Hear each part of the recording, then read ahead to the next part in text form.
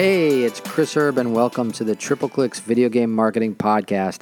I had a chance to sit down with Joe Manganiello at the D&D Live 2019 event in Hollywood.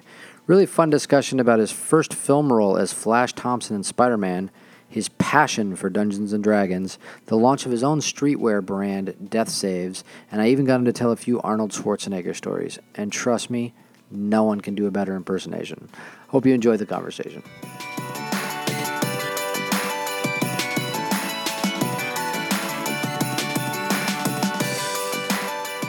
Joe, thank you for joining us. I appreciate you coming up here and doing this. Thanks for having me, Chris. You're busy at this huge D&D event, so. I am. How about that? Well, these events keep getting bigger. This is the third one that we've done. I was at the first one, which was very small and in Seattle. Yeah. And there was probably less than 100 people there. And it had that feel of like the way you imagine early MTV. It was just a bunch of people who love this really weird thing that the rest of the world doesn't quite understand yet, just there for the love of the game. Yeah. And at the corporate, like they didn't even rent a space. They kind of did it at their own place, or they rented a space. They did. This was like they rented a space, but it was so small, and we had to order takeout for lunch. That's awesome. It was that kind of thing, and they brought us in to do the second one and this year's one, right. So we've kind of expanded out a little bit. But I missed the Seattle. I didn't come. I wasn't running it, so I was like, I'm not coming up. That was the OG first one. Yeah. That was super small. It was great. Like all of us came out at the end of this 2-day event, and to take a picture and wave goodbye and say good night when they shut off the stream, and we all fit on this tiny stage. There was not that many people there. It was really cool. So it's been amazing to watch the growth from even just 3 years ago to actually 2 years technically, because last year the event was huge. Yeah. And that went off really well. Yep. And so this year is even bigger. We had to make that. I made that giant foot last year just because I need to, just make some kind of visual. Like you need that Instagram moment, and people kind of went crazy over it. And we don't have that foot this year. We've got different kind of staging things, so it's funny to see people react to the setup and kind of how they take it in. You have a really interesting job, to me. People come to you with these crazy ideas, and you make these crazy ideas happen in 3 dimensions. Yeah, and this isn't even really, this stuff is not really what we do. We do the lifestyle and the partnership stuff, but when, these guys are our clients, they're like, fuck, do this. I'm like, all right, I'll figure it out. That's got to be cool, though. Yeah, no, it's shit that I love, so. Sure. Yeah, it's fun. So I want to just dive in. I'll start at the beginning, D&D, passion, nerd shit. How early did you get into it, and what was kind of the catalyst for your passion for this stuff? Well, I got into nerdy shit really early. I mean, when I say really early, I mean I was probably 3, and I had a little Hobbit record, the kind that made the little chime and to tell you when to turn the page. And I mean, God, I probably listened to that thing every single day when I was little, just over and over and over and over again. And that was, I guess, probably the gateway drug for me into all things fantasy. So it introduced me to wizards and dragons and fantastical elements and creatures and characters. And from there, I was a big drawer when I was a kid. I was a big painter. I mean, little kid. And then at 8 years old, read the actual Hobbit book. And I remember it was so early on in the game that, for a kid of my age to be reading that, it was such a, kind of a dense book. Seriously. That there was a kid who didn't even know how to read yet, who was in my elementary school, who would call me at night to ask me what happened in the book. So every night I would sit on the phone, I remember, and I would tell this kid what I just read. And somewhere probably around that time, I think I was at a school book fair at St. Bernard's Elementary School in Pittsburgh, and I saw a box, this red box, with this picture of this warrior fighting a dragon, and it just blew my mind. I mean, at that age, and still even to this age, it's probably one of the most striking images I've ever seen. And it was Larry Elmore's painting of the cover of the red basic box for Dungeons & Dragons. And I made my mom buy it for me. And I took it home, and I didn't understand what was in it. I mean, I thought it was books. I thought these were like, I don't know, some kind of comic book you read or something. I just read The Hobbit. I'm ready for this next thing. Yeah, and it was these two instruction manuals for this weird game or something that I didn't understand, and these dice and a wax pencil and wax crayon. It made no sense to me, and so it probably sat on the shelf for a while because I just didn't get it at like 8 years old.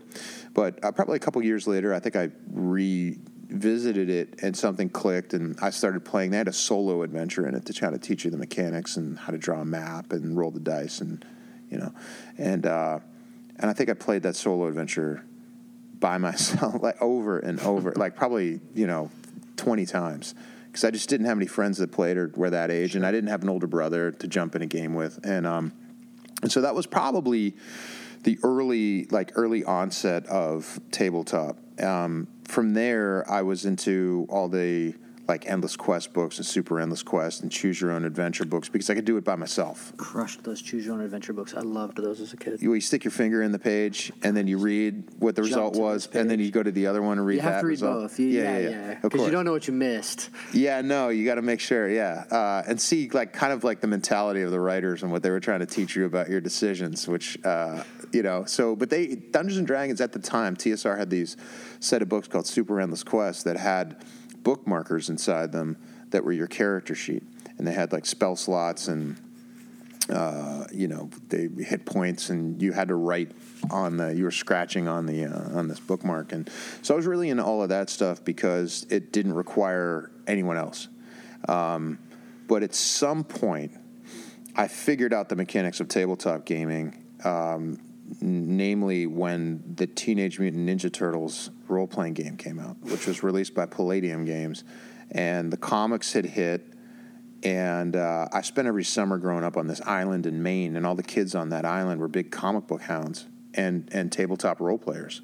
So I wound up on this ferry boat with this group of kids at one point going to this island in Maine, and they'd all just come from the comic book store and the gaming store, and so they had this big bag full of original black and white Teenage Mutant Ninja Turtle comics, and they said that there was this game that you could play, and you could be any animal you wanted, and they had it. So as soon as we landed on this boat, I asked my mom if I could go, and just ran off with these kids, and they really didn't know how to figure the game out. I took the book home with me, and overnight learned how to start game mastering. And so the next day I started running games for these kids, and I would run games for months at a time every summer growing up with these kids. And then I took it back home and made different groups back in my hometown in Pittsburgh. And I started running every kid in all my friends in elementary school, in high school. I constantly was just running games for everybody. So it was just it just scratched this weird itch in me that loved telling stories. Yeah. And that's, I was super good at taking tests. And just so I didn't have to do my homework, I would ace the test, not do any homework, and just write these adventures and create these characters and write these stories and scenarios and then draw them all. And, I was doing what I do now for a living as a kid, but didn't really realize it at the time. It was just me working this thing that was inside of me. And what's so fun about this event this weekend is, I didn't play tabletop games for about 20 years because, I went off and, I grew up and, Sure. Long break. Yeah, and you did it all the way through high school, right? Until drama school, probably until I was 16 years old. Because at the time, it just got it was too much. I was a captain of 3 sports. Sure. Which takes up all the time in the summer, pretty much at that point. And you're looking at you're looking at colleges and. Sure. Life, girls and things, and so you couldn't roll up a girls' game. Listen, man, At the time? there's a lot of talk right now about gatekeeping in the community of Dungeons and Dragons, etc. And it's like, gatekeeping, like, okay, please don't judge me because of who you perceive I am, because I can only speak for my whole high school that, like, we all would have stuck our arms in the table saw in wood shop to, like, get a girl to listen to us talk about Dungeons and Dragons for 30 seconds, like, let alone play a game. So, like, don't even act like we were, like, gatekeep, like, you can't come in, like, please. Yeah, like, no, seriously. Please. So... you have a different problem. Your wife won't. No, my wife doesn't care. She doesn't even get, we love Game of Thrones. I just tell her, honey, it's Game of Thrones. It's Lord of the Rings. And, well, when she saw one of the creators of Game of Thrones come over to play a game that I was running, Respectful. Then she's like, oh, right, I get it now. This is kind of a fountainhead of creativity for all of you. Yeah, so she's starting to believe that. My favorite story is when you talk about going through her earrings. Yeah, man. Because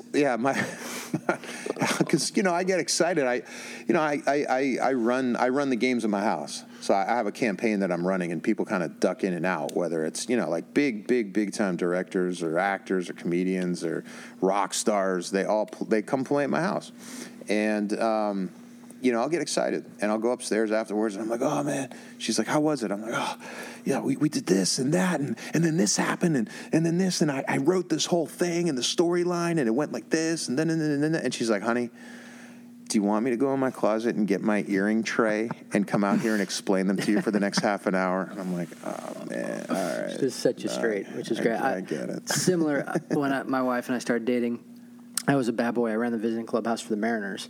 And I'm a Yankees fan growing up in New York, and I'd come home and I had lunch with Don Mattingly today, and she's like, "Oh, that's great. You guys work together?" And I'm like, "Yeah, kind of, but not really." Not really. Yeah, totally. It was just like I don't need to talk about baseball anymore with her. And that's fine, man. I mean, it's like, I think so much in today's world, there's such a punishment put on people if you don't admit at gunpoint that men and women are the same and they need to be the same and they're always going to. It's like, no, man, me and my wife are super different. Yeah, totally. And that's why we're attracted to each other. We're not like magnets. We don't repel each other. We are very different, and it just works. She's got her stuff, I got my stuff, and we meet in the middle, man. That's the thing I find interesting is that's true about you guys, but when you were in high school, you had the jocks and the nerds, and that was a separate thing.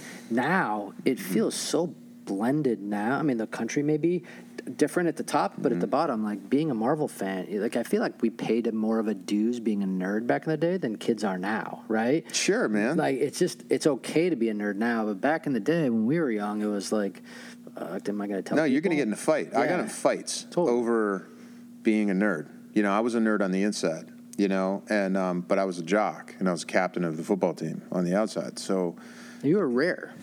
Well, that's the thing is as I've found out, it's not really, I mean, to a certain degree. I mean, last year's D&D event that they threw, we closed it out. I put together a game to close the show out, and I jokingly said no one's allowed to play in this game unless they can deadlift 400 pounds, which was actually kind of lower than what all of us can do. But I was just kind of being funny. Nobody listening would understand the difference between the 4 and the 600. No, it's just a big number, but it was probably closer to 5, I would think. So it was me.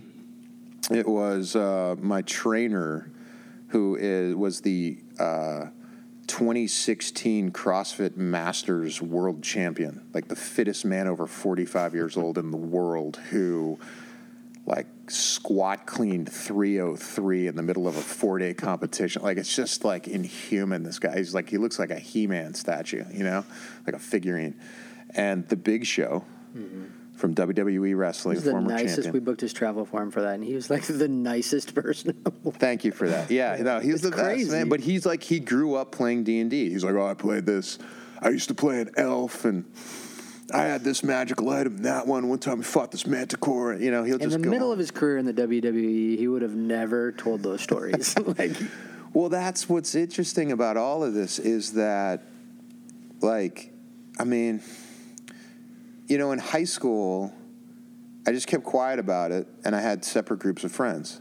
Because it's like, I just don't feel like getting into it today with somebody. And it was also in the middle of the Satanic Panic, so there was that side of it as well. It was socially acceptable to bash people who were into this thing for whatever reasons, and I just didn't want to get into it, so I just really didn't wave that flag. But, you know, it's a different day and age now, and for me, I'm at a different place in my life where, you know, I'm a little older, I've been around the block. It's like, what's somebody going to say to me? Yeah.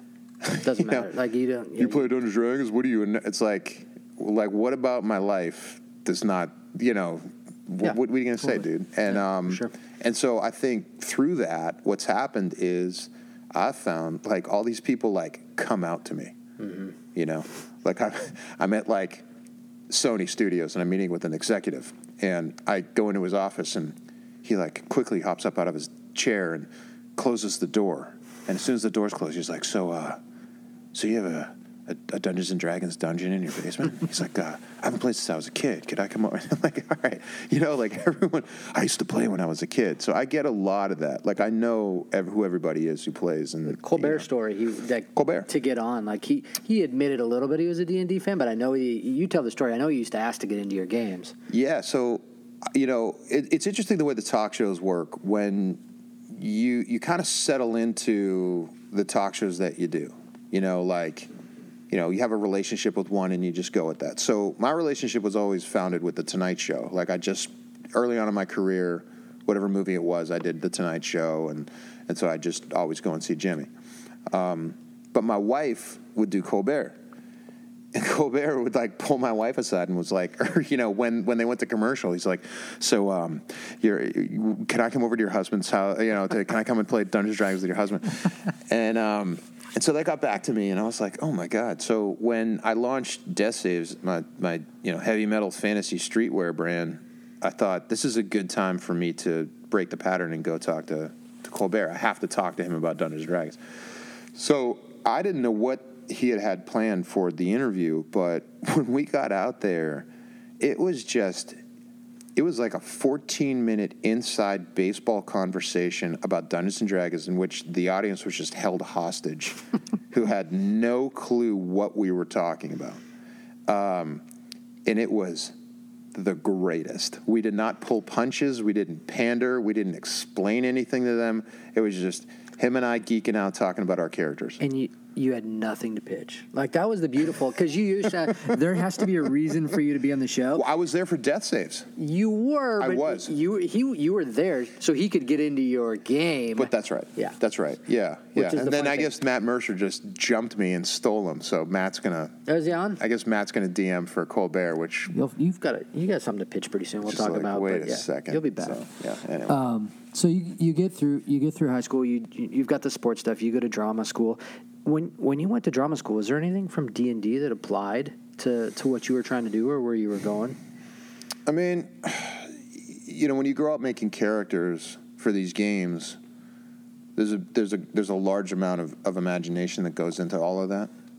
It's not the same as doing text work or breaking apart a script. That's a skill in and of itself, but there's an amount of it that, you know, creating a character, creating a background, creating his backstory, that was familiar to me from tabletop. I think the other thing about tabletop, when it got time, for example, and not necessarily doing plays or even movies for that matter, but when I wound up on a long-running TV show as a regular, that's where all that stuff really came back. Interesting. Because as a kid who is running a game, a long-running tabletop game, you're creating all these characters, you're assembling them in the story, and you're unfolding this story in front of the players, like one episode at a time, really, or one session at a time. And so when I got to True Blood, it really gave me an understanding of what the producers were doing and what the writer's room was about in assembling and emerging these characters and doing it in a cool way or a surprising way. And showrunners DMing the show. Yeah. And so it helps you as an actor to understand what their job is like, because it helps you understand the way that, like, what they're trying to do or attempting to do. And even gives you a different perspective on the best way to the best way for your character to show up. Yeah, the best way, this is an arc. This is where he should start changing. This is where this is going to start happening. And so, it's like a long-running campaign, and it's no joke that I wound up on a show that was about fantasy creatures, basically. Sure. You have vampires and werewolves and fairies, and so there was a lot of that, I think, that went into that. Oh, that's interesting. I had never thought through that. Yeah, that's kind of what that showrunner's job is to tell that story. So your first, out of drama school, your first movie was the biggest movie, like Spider-Man was the hottest, biggest thing. Yeah. Funny. So at the time you do that film, I'm actually running the D&D brand, and it's during 3rd edition launch. And if you look at Peter Parker's bedroom, there are Dungeons and Dragons posters. You're kidding. No, so go back and watch your film. And when he wakes up and he's looking for his glasses, on his door there's a D&D. It's the 3rd edition, the basic set poster on his door, and he's got a magic poster on the wall. That was my first product placements. You're kidding me. No, when I was running D&D at the time you were doing your first film. It's so funny. God. It's a crossover, so I was always kind of proud of the D&D poster. Got a jacket kind of thrown over it, but the magic poster got the center beautiful shot in that scene. Oh, of course, because it's vertical magic. versus horizontal, and the battle I used to deal with those guys. So I had to give him a magic poster too, and so we're in there. But I thought that was funny. That's amazing. No, I had no idea. That's incredible. Yeah, that's go back and look at it. Oh my God, that's such a great Easter egg. Yeah, of course Peter Parker was into Dungeons and Dragons. Totally, and that was my character wasn't. Yeah, of course not the jock. What was it like getting that? Was your first picture Sam Raimi, the biggest movie in the world? How was that? What was the experience? I was like out of body when it happened. I mean, I was fresh out of classical theater school, and I was in L.A., and Carnegie Mellon is a very well-respected drama program, and as a result of that, when you graduate 4 years out of it, they set up these auditions for you in New York and in L.A., and you have 3 minutes on stage in front of all the agents, casting directors, managers in the business, and if you do it right, or you're lucky, you can get you can get everything. You can have your pick of agent, your pick of manager, and you can have what happened to me, which was I was getting work right out of college. Like I had just, God, had I graduated yet? Yeah, I think I had just graduated, or just, we had the graduation ceremony.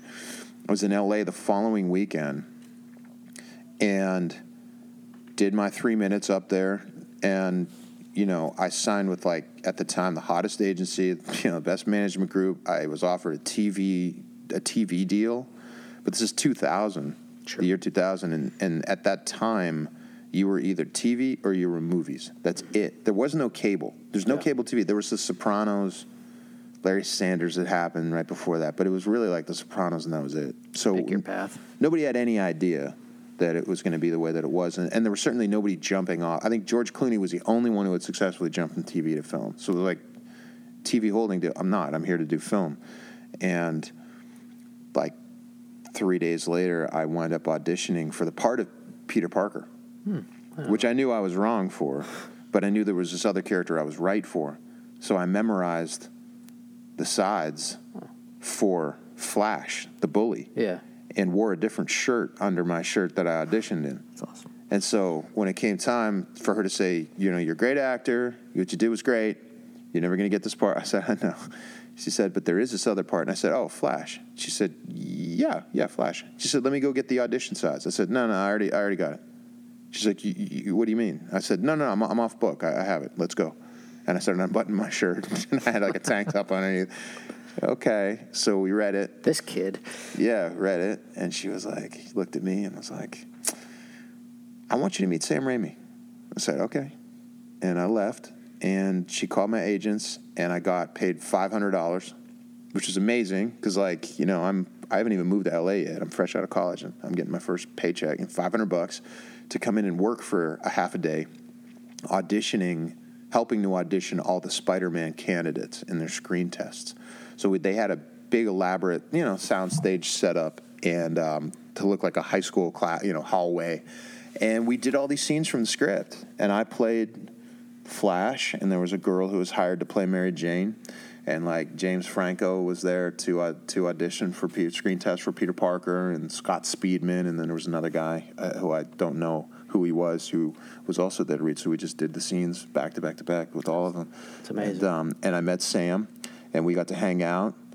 And later, I mean, after a lot of other stuff in between, but Sam called me back and said, "Yeah, you got the part." And that's awesome. Yeah.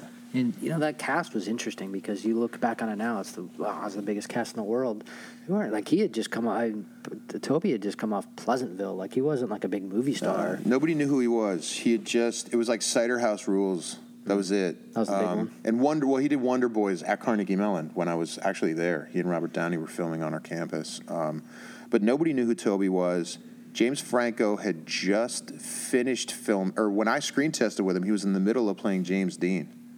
So he had like the James Dean hair. He kind of did. Yeah. He kind of wasn't completely out of character as Peter Parker.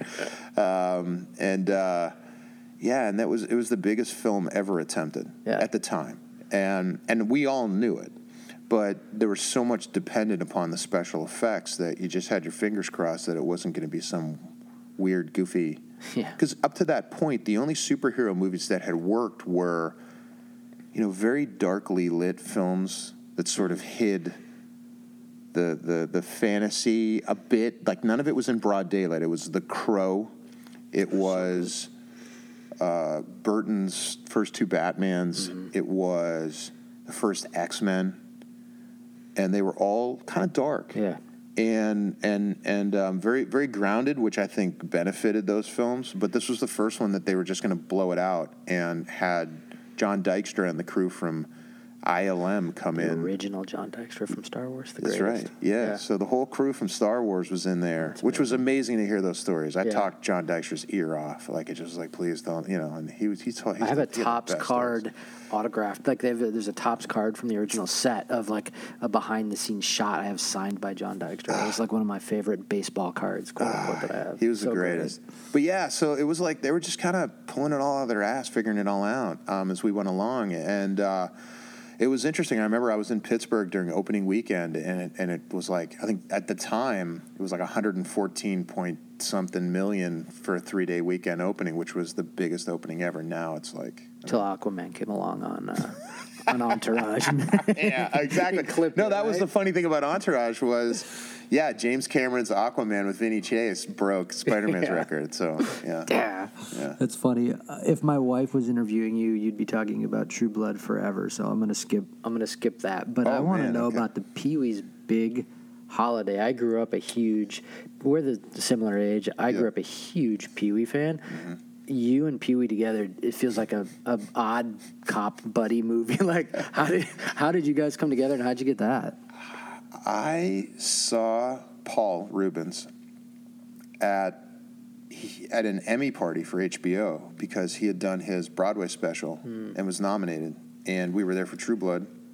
I saw him across the crowd and was like, "Oh my God, it's Pee-wee Herman," and so it's exactly what I would say too. Yeah, like, holy shit! And so I just made my way through the crowd and just walked up to him. I was like, "Hi, I'm Joe, and I'm on True Blood, and I'm like your biggest fan in the world, man. I love you. You're a genius. That's amazing. Oh my God!" And he just said, "Oh, nice to meet you." He said, "So do you think they'd put me on your show?" And I'm like, "I don't know. I'll go find out. Let's figure it out." Which was a funny thing to say, but that's Paul's sense of humor, So we just started talking, and I was like, "Hey, Tim Burton has this art exhibit up at LACMA. Have you seen it yet?" And he's like, "No, all my friends keep telling me I should go." Because he gave Tim Burton his start. Yeah, that was the big one for him to break out. Tim Burton made it like some college films and like a short film, and nobody wanted to give him a feature because they're always, the studios are scared of what they don't know, and so Paul fought and was like, "No, that's the guy." That's amazing. And so I was like, "Have you gone to see his art exhibit?" And he was like, "No." And I was like, "Well, do you want to go with me?" And he's like, "Okay." So we exchanged information, and I called Paul, and we met at the museum, and Paul just like narrated the whole exhibit. Like he knows everybody. He's been everywhere. He knows where everybody's buried, and so we were just pulling the headphones off, and Paul was just narrating this, trip through the museum, which was funny because all these people at the museum were like, "Oh my God, it's Pee-wee and the werewolf! What the hell are you doing? Are you together?" It was like, so it was funny. So it was just like we were this funny pairing, and people were kind of tripping out. That's a cop movie. You got to write a script for that, like. Kind of, yeah. You two together. It's like the twins thing. We'll get to Arnold, but it's a good. So we had this fun hang, and he's like, "What are you doing right now?" I'm like, "I don't know, nothing. I was gonna get something to eat." He's like, "You want to come hang out at my house?" I was like, "Sure." Like Pee-wee's Pee-wee's house. Okay, yeah. So we went up to his house, and we just became friends, man. And from there, it was like he called me shortly after that and said, "Look, I've been working on a Pee-wee comeback movie for almost 25 years. I want you to play Pee-wee's best friend. I don't have a script to send you yet. I'm just giving you a preemptive call to let you know that at some point in the next year or two, hopefully, I'm going to call you up and say, I've got it set up, and I want you to come and do this." I said, "Okay. Well, don't lose my number." Yeah. And so, sure enough, about a year later, Paul called me and said, "I have the script." That's such a Hollywood conversation until the call comes, right? No, yeah, it was real. I knew, and so he called me a year later and said, I was in like Miami. I remember where I was. And he was like, "I have the script. I'm ready. And Netflix wants to do it. Judd Apatow wants to produce." And I was like, "All right, man, I'm in." He's like, no, read the script. I'm like, "Paul, I don't need to read it. I'm in." And so, yeah, off we went. I played Pee-wee Herman's best friend in that movie, which was like... It was crazy. I hadn't met you yet, and I saw you, and I'm like, "Oh my God!" Like, so crazy. It's an interesting thing. And then I think we became friends, and I saw you in Rampage, and you died so fast in Rampage. I was very upset. But I like the story of how you got that. How did you land the Rampage? Oh, Rampage. Well, I was at the time helping some executives at Warner Brothers understand Dungeons and Dragons, because they were running into a wall in terms of how to break a story for a film. And I'm like, "Guys, it's easy. Like, you just take this novel over here, you do this, and as I was doing that, I realized that there were other directors who were also trying to get in at the project as well. And one of them was Brad Payton. And Brad and I got on the phone to talk about Dungeons and Dragons, and Brad said, "Listen, I don't even have time to think about Dungeons & Dragons right now, but because I'm in the middle of prepping for this movie I'm doing based on the video game Rampage." And I'm like, "Oh, I played Rampage when I was a kid, of course." And he's like, "And I have this like really fun role in it. Do you want to come down to Atlanta, do this role, and we'll just talk about D&D when you're here?" I was like, "Yeah, all right, man." So literally took the role to talk D&D with the director. Pretty much, yeah. And he was like, "It's like you're Dutch and Predator in the middle of Rampage against this giant wolf." And I was like, "Okay, yeah, all right, cool, yeah, I'm in. All right, we'll do it." So I came down, and that's how I met Brad. It was never, my part was never bigger than that. It was just, this is what it was, and it was also supposed to create a sense of fear that, if this seeming main character in the beginning could die, anybody could die. Yep. And I always bust Brad on it because, like, right after they screened it, people were like, "Where'd he go? We want him. We want more of him."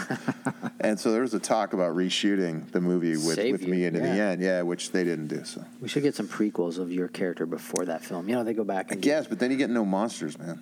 So it would just literally be Predator. See? You'd take that. But we'd have to do it right, which is, listen... As we've, in the modern day and age, I'm going to say this: no biceps, no Predator. Like, Predator is all about greased up biceps. Like, make no mistake. Yeah.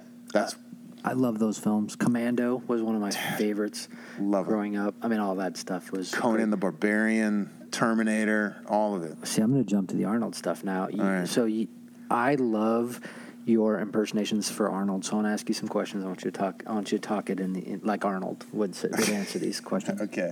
All right. What was it like? So you grew up lifting weights. Arnold is a fan. Yeah. You wrote your book. What was it like working with Arnold and becoming friends with him? I mean, that's surreal.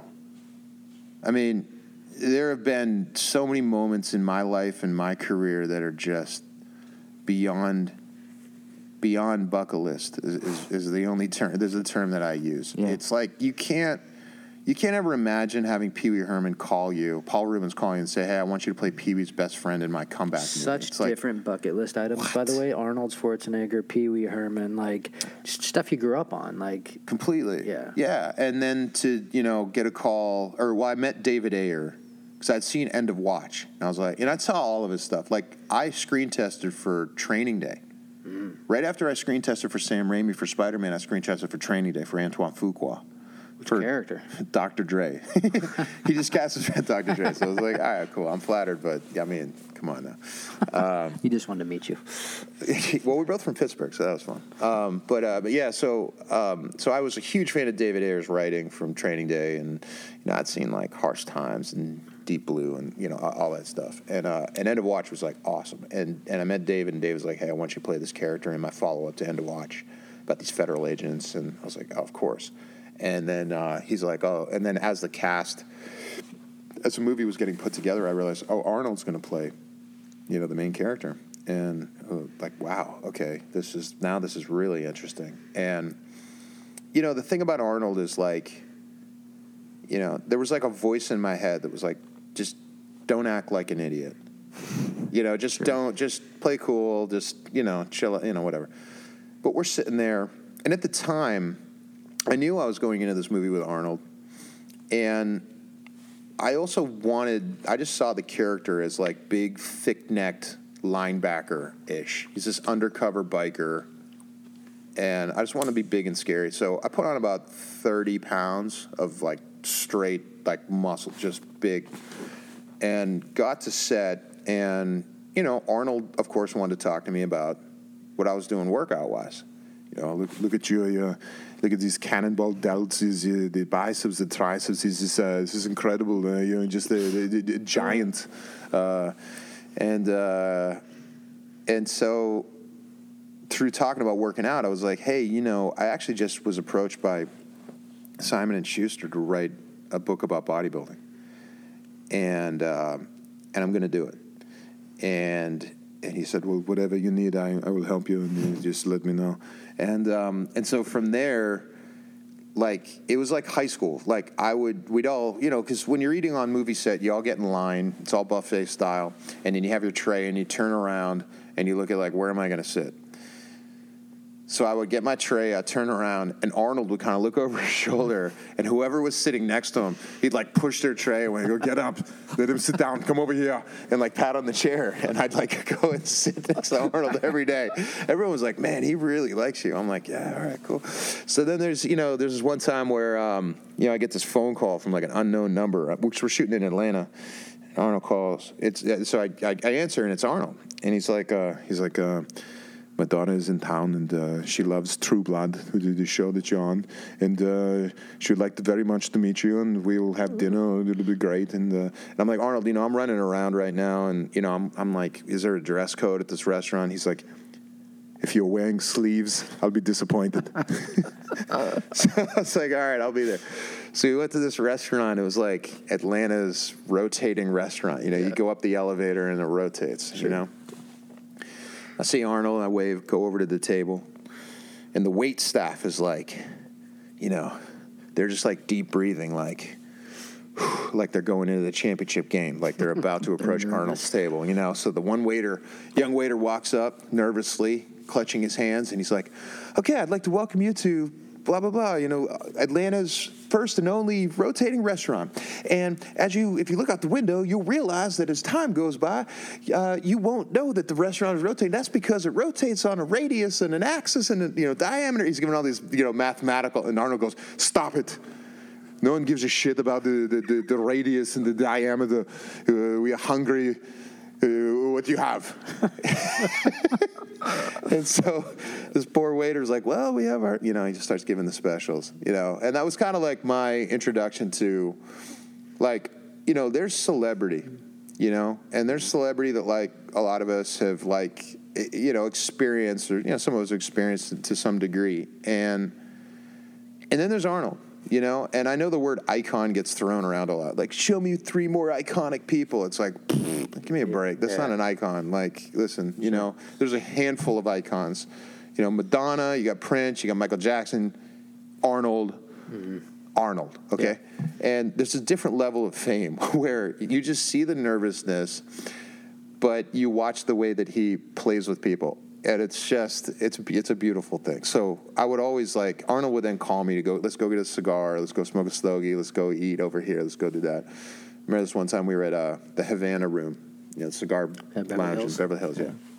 It's like, come on, let's go smoke stogies, come on. I'm like, all right. So I go over there, and we're sitting down. And, of course, you know, the waitress walks up. She's like, welcome to Club Havana Room, and we've got, our specials are our 7-layer nachos, and we have our mile-high onion rings. And he goes, stop it. He goes, look at him. Look at this body. Look at the physique. He's pointing at me. He's like, look at this physique. Look at the traps. Look at the delts. We have to get them protein. It's like, come on, man. It's just it's amazing. You know, we're in the makeup trailer, and I'm like, hey, Arnold, I'm going to make a cup of coffee. You want one? Yeah. All right, how do you take it? Do you want milk, sugar? Milk is for babies. Okay. He's just a character in real life. It's amazing. I was such a fan of Running Man and just all those films back in the day. So it's good that he's just so grounded in who he is and as a character. You better leave room for my fist, which will go to ram into your stomach and break your goddamn spine. Oh, it's so funny. Yeah. So then I get a call from my publicist. It's like, so out of the whole cast, Arnold wants to do press with you. I'm like, okay. So I went on press tour with Arnold. It was just me and him doing all the talk shows. We were on 106 in Park doing the stanky leg. It was comedy. You guys did WWE stuff too, didn't you? We hosted Monday Night Raw at the Barclay, Arnold and I. The Hulk, and who else was there with Hulk? It was me, Hulk, and Arnold. Oh, that's awesome. Yeah, in the ring. I have a home gym that I built in my house, and the picture that's hanging over the doorway is me, Hulk, and Arnold in the middle of the ring with our arms up. That's awesome. It's like, come on, man. Once again, bucket list, being Hogan and totally. It's down the hall from your retinas that you have, your custom retinas. I have a custom retina, yeah, man. I have a Jeff Easley painting of my Dungeons and Dragons character that my wife had done for me for my birthday last year. That's awesome. It's just it's a trip, man. Yeah, that's awesome. So tell me about what you're So you took 20 years off D&D. You get back into D&D. You finally get free time. You get back into it, and the first thing you do is launch a streetwear brand, Death Saves. Yeah. Tell me about what was the genesis of it. It's not and to be clear, Death Saves isn't a D&D licensed brand. It's its own streetwear brand. Mm-hmm. What was your vision for it, and what are you trying to build? So, as you know, I'm into kicks, as are you. I'm going to do a whole podcast on shoes with you. We should do that. Yeah. So it's always funny when I run into you, Chris. I'm always like, I just look at your feet first.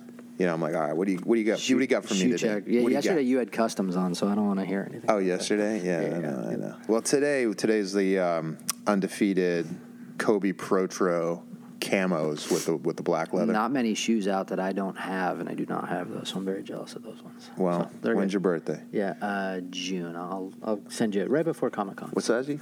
10. Oh, okay. All right, we'll trade something. Interesting. Yeah, I'm a 14. That's a whole different shoe hunting size. I couldn't even get you those Xbox ones. We didn't even make 14. Dude, I know. I was looking for the wash denim infrared Air Max 90s.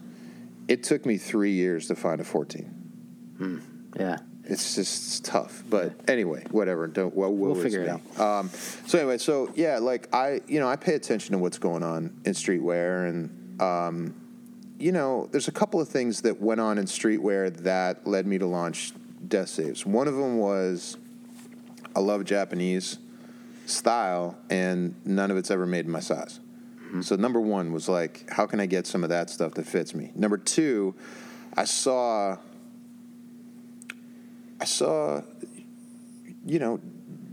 whether it's a hip-hop brand, a Japanese brand, pulling water from the well of heavy metal. There were skulls being used on things. There were, You know, you had like a lot of like, you know, there was some Kanye stuff that leaned very hard into heavy metal, and some Drake stuff, and different kind of reappropriation. Yeah, but it was also like there was nobody holding down the fort for heavy metal. Like there wasn't a heavy metal streetwear brand, and you know, like those old, you know, the old skate kids in Venice Beach, and those Venice Beach like coach's jacket, like the Venice Beach windbreaker, and even like Guns N' Roses, like the way that they dressed. They lived in like a storage unit in Hollywood. They were street, you know, and so I grew up with that aesthetic. I grew up with Metallica, you know, which were the kind of the Bay Area metalheads, and you know all the LA bands, and you know that was what I was influenced by, and I'm seeing this now being used in streetwear, but.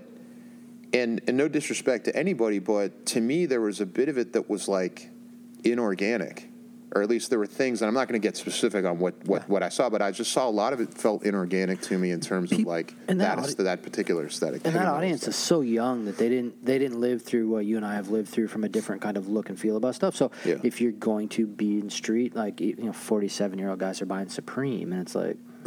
Right. Well, but also like when we were kids, if you wore a Metallica shirt, somebody was going to call you a Satanist. Yeah. Or some parent was going to say, you're not allowed to hang out with my kids. Or, you know, in some cases, like, you know, the West Memphis 3, like, you're going to prison for a murder you didn't commit. You know, it was a very strange time when we grew up, and a lot of that aesthetic was suppressed and put down. And so I thought, well, we're past that now, right? Like, we didn't all kill our neighborhood cats.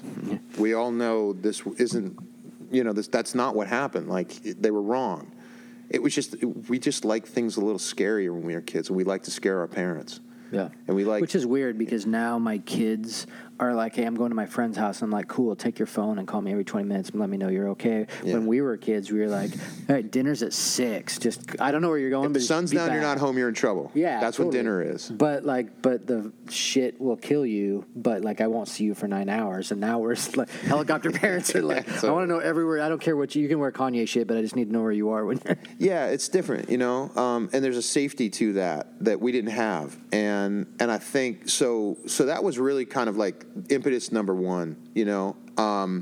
The other side of it was that, you know, I noticed that now, especially with music, everything's broken into subdivisions, like a subcategory of subcategory of subcategory, and it's just like, you got to roll your eyes. It's like everyone's so terminally unique. And when we were kids, there were like 6 sections in the record store. And if you didn't look like a metalhead, you're like, somebody might say something to you if you're shopping in the metal section, like, get the fuck back to country, kid, you know, whatever. So it was different. It was like everything was under like a bigger umbrella. And when I was a kid, lots of different things went together, you know. The kids who wore Metallica shirts also, like, you know, we liked Iron Maiden and Metallica and that type of an artwork, but also like read Stephen King books and hung out in comic book shops and just read. There was no like Marvel versus DC. You read it all. Yep. You read everything. You read all the independents. You read everything you could get your hands on. And then we all went to the arcade and played all the video games. You know, it wasn't split the way that it was now. And there's something fun about that we were all. Like, we were all into the same stuff. Mm-hmm. And I think now I'm 42, so I'm that nostalgic generation who's looking back at that through this, you know, romantic lens.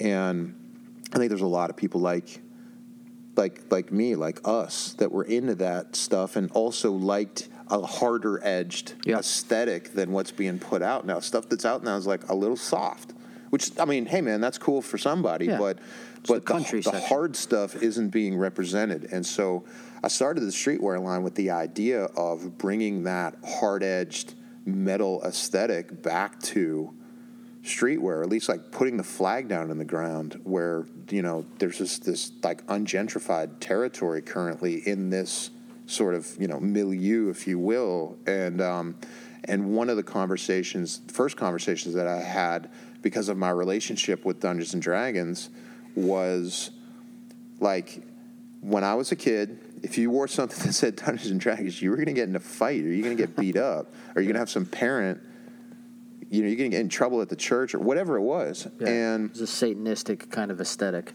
Skull, like real. Yeah, but shit. then it changed, and it changed into like, Wally the Wizard and, all that kind of stuff, which, was kind of offensive to us as kids because we missed the skulls, man. Second edition. Yeah, we missed all the skulls. And so I said to, the people at Wizards, I said, I want to do a streetwear line, and except I want to make it scary and metal. Yeah. And surprisingly, they were all about it. Everybody was really excited in the office. And I said, I'm going to get all these great heavy metal artists to reimagine your creatures and characters and make them so badass that nobody will ever be scared to wear a D&D related shirt ever in public. And the beauty of it is I'm also going to make a capsule collection of pieces that to the untrained eye, they'd never know that was D&D. They just think like Orcus was this badass metal band. Yeah. They'd have no idea that that's actually, the Demon Lord of the 333rd level of the Abyss. Yeah, and well, it was very successful. I mean, when we launched it, I helped launch at Comic-Con last year. Yeah. At Bait, you had it was longer than any Off-White drop they'd ever had around the corner. Like, crazy. Which had to be rewarding because you're not in a booth on the, you're 9 blocks up, you're on the right street, but you're far, people had to come to you. Literally Bait said that was the longest line they'd had from any shoe drop. So people were excited about it, and this is a collab. I mean, you went on to do the Frazetta Girls collab. Yes. You even did which I loved. You did the Mandy with Nicolas Cage. Yeah, we're working on something along those lines, and I'm actually working on Iron Maiden right now. So yeah, I mean, and it's just the idea of taking this the brand that you're building and then putting the collabs with the people that work into that space, I think is it's just so different than what's in there. And what I love about it is you're fucking busy as shit. You got 100 other things going on. Holy cow. But the passion. I got a movie coming out this summer. Yeah, I know. So bottom of the ninth is coming. You're going to start talking about that. But I mean, for the passion you put into this and the time and dedication, this is a real thing. Like, you're not a fucking guy making T-shirts. Like, this is we're building a brand here. Yeah. And it feels really. I mean, it's got to feel authentic to you to roll this out in just a different way. Are you kidding? I mean, all these shirts existed in my head first. All these images. It's like the kid I was drawing and painting all these monsters and reading these gothic horror, fantasy novels, whatever it was. It's a lifetime of those images in my brain that are now being put down onto canvas and then translated into wearable art. That's selling out constantly. That you can't keep. I can't keep it. No, I can't. And just when I think, and it also breaks conventions of normal streetwear. Like, normal streetwear is like your 0 to 30-day period is like your new arrivals, right? And then once you get past that 30-day, you go to like a 30 to 60-day period where you start marking stuff down to get it out. Because at that point, you have to pay back the manufacturer. You usually have like a 30, 45-day grace period on paying back your manufacturer. So by that time, you want to get rid of your product before you have to pay back. So you're not paying on the storage. And then you get into like a 90 to 120 day where you're just like fire sale it and get rid of it. But the thing with these shirts, all the products, the jackets, everything, the sweatshirts, the hoodies, is that I'll sell X amount of shirts that will like sell out immediately. I'll then make way more. Those will go immediately. And then at like the 4 or 5 month mark, I'll order 4 times as many as I ordered initially, like a huge order, 4 or 5 times the order at the 5 month mark, and those will sell out immediately. Like, it's crazy. It's like it's like I can't keep the stuff, and it breaks all convention of normal, streetwear mold. It's like there's just this crowd that hasn't been catered to. It's like I'm giving water to the desert, and you know what I mean. Like they just believe in what you believe in, and you're just kind of leading that. It's cool. It starts a little bit with you being the face of it, but I think that goes away. I mean, people are just kind of into the art side of it and the beauty of it. Well, that's the way that I wind up on Colbert or James Corden, or we wind up in magazines, But like, if people out there didn't want it or weren't hungry for it, like. It wouldn't work. And Colbert gets it because he gets the space. Corden may be like, oh, he's selling T-shirts, all right, so that's interesting. But like, everybody else is kind of like, oh, like you're one of like I literally had to physically drag you out of your booth to come over here because you had everyone wants to talk about your character and build this kind of relationship with them. So like we haven't even opened to the public yet, and you got a line of other vendors buying your shit. No, I know. There's actually like I brought a lot of product, and there are certain styles that are almost sold out, and we haven't opened yet. Yeah. Like it's just the workers, and they're just like, I made a Satanic Panic shirt that was modeled after the old Bothered About Dungeons and Dragons pamphlets, like they used to send around. So we did like a flip of the cover of that book, and had some like D&D like Easter eggs kind of like hidden in it. But like you'd think the Satanic Panic shirt, I was afraid to bring it. Because I'm like, how can I'm not bringing that. It's like a bootleg base. I'm bringing bootleg to a D&D event. Yeah. About like the darkest period in their history. Like, gone. Yeah. Like, I mean, I should have brought 8 times. It's funny how it's like there's a catharsis, I think. There's a big exhale that's happening from the community of metalheads and a community of, fantasy fans, because they're being catered to out in the open. And I think there's a real sense of like, yeah, you know what? We had to live through that, and we had to put up with that. And the younger generation doesn't understand what it was like to grow up liking something like that and to continue liking it despite getting your face kicked in on the playground.